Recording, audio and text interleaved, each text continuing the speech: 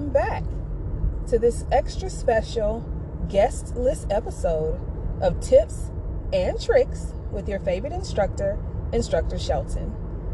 Today, I'm going to have a transparent moment. I don't have a guest today because I really want to talk about mental health today. Specifically, my own mental health. Tips and Tricks has been rolling and I love it. I've met so many people that have been wonderful, but in the midst of doing the show and doing recording, working 3 jobs, being a wife and being a mom, I was taking care of my father who was diagnosed with bladder cancer. He was not completely and totally open and out front with me.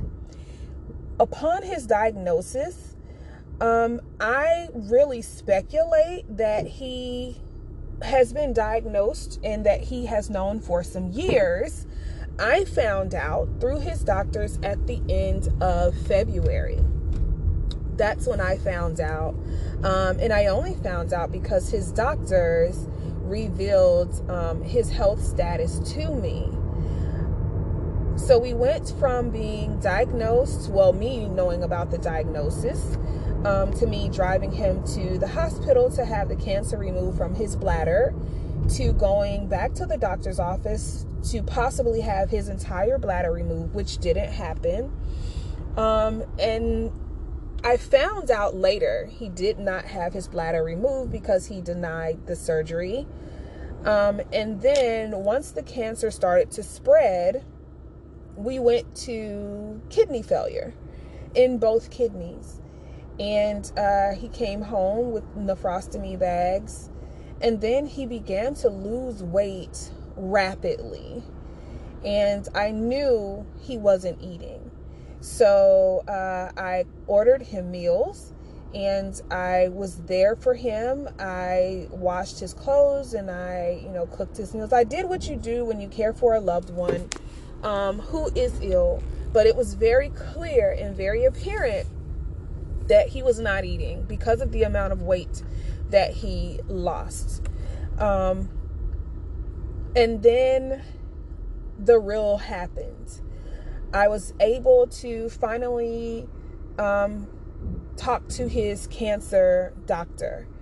But before that, rewind to before that, it was a Sunday evening and my father's home health aide that he wanted to fire, my father's home health aide called and said, hey, he's bleeding from one of his bags. His heart rate is irregular and his blood pressure is up and I believe he needs to go to the hospital. And he tried to... So here we have the Sunday. He is not doing well. So we take him to the emergency room. And of course, because he is bleeding inside his nephrostomy bag, which indicates an infection, they check him in. And the difference between him Sunday, Monday, and Tuesday was absolutely astounding. Because Sunday, he was coherent. Monday, he was a bit coherent. By Tuesday, he was completely confused about where he was, about where anyone was. He was completely confused about who some people were. He started to mumble and ramble. It was very hard to understand what the thoughts that he wanted to communicate. By Wednesday, they were trying to figure out in the hospital why he was not coherent, why he was rambling, why he did not seem to know what he was talking about. They were trying to figure out his speech pattern. So Wednesday is when I finally got a chance to talk to his doctor, finally, and that's when I found out that the cancer had spread, and it had spread from his bladder to his kidneys to his abdomen to his lymph nodes, to his digestive tract. He was not eating. He wasn't able to really swallow. It had spread to the bones in his body. It basically was everywhere. And this was on a Wednesday. And then by Friday, his regular doctor called me, his PC, his primary care called me and said, you just need to move your father to hospice. There's really nothing else that we can do for him outside of just make him as comfortable as possible. And that was one of the toughest conversations to have. So I made arrangements. I moved him to hospice, and he was there Friday. The difference between him Friday and Saturday, amazing. He was barely awake. He was barely alert. He could mumble and ramble somewhat, but he was just barely with us.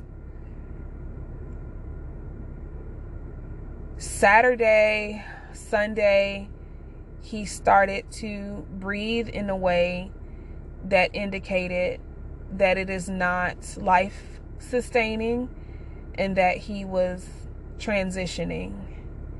And I was there. And I want to say to everyone, I was still working. I was still recording. I was still putting out episodes. I was still going to the gym. I was still doing 3 miles almost every day. I was still dancing. I was still. And when my father died on Memorial Day, there was really no time to grieve. I had to have his body moved. I had to make arrangements. There was a lot that needed to be done. A lot of his business affairs that needed to be taken care of. Doing it with the support of my husband, who has just been absolutely amazing and instrumental in this entire situation. He took me to the hospital every time I had to go. He would wait outside in the car for hours and hours waiting on me. He would just park in the shade and just wait while I was with my father. And so we just had his memorial service. Monday, the 21st. And we had a military send-off. And it was beautiful. However, I still have not stopped. I still have not rested. I still have not processed in totality my grief. And so I'm doing this particular episode of Tips and Tricks to tell everyone who's a workaholic like me and who uses work as a coping mechanism to stop. All of us to simply stop. Stop overworking to not feel so that you can feel and move forward. I realize that my family needs me. I realize my students need me. I realize my schools need me. But I also realize that if I am not well, I cannot be what I need to be for everyone else.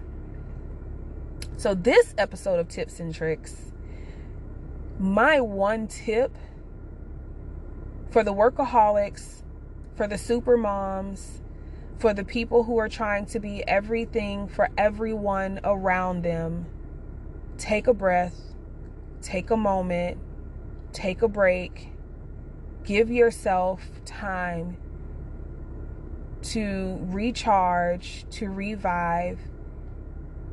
For those of you that have lost, give yourself time to grieve. Give to yourself. You need it, and you're worth it. This has been another episode of Tips and Tricks with your favorite instructor, Instructor Shelton. Be well, guys.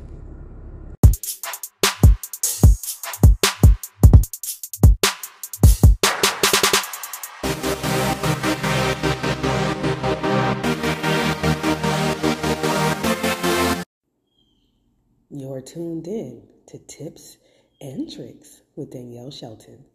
Tips and Tricks is part of the EdUp Experience Network. Enjoy.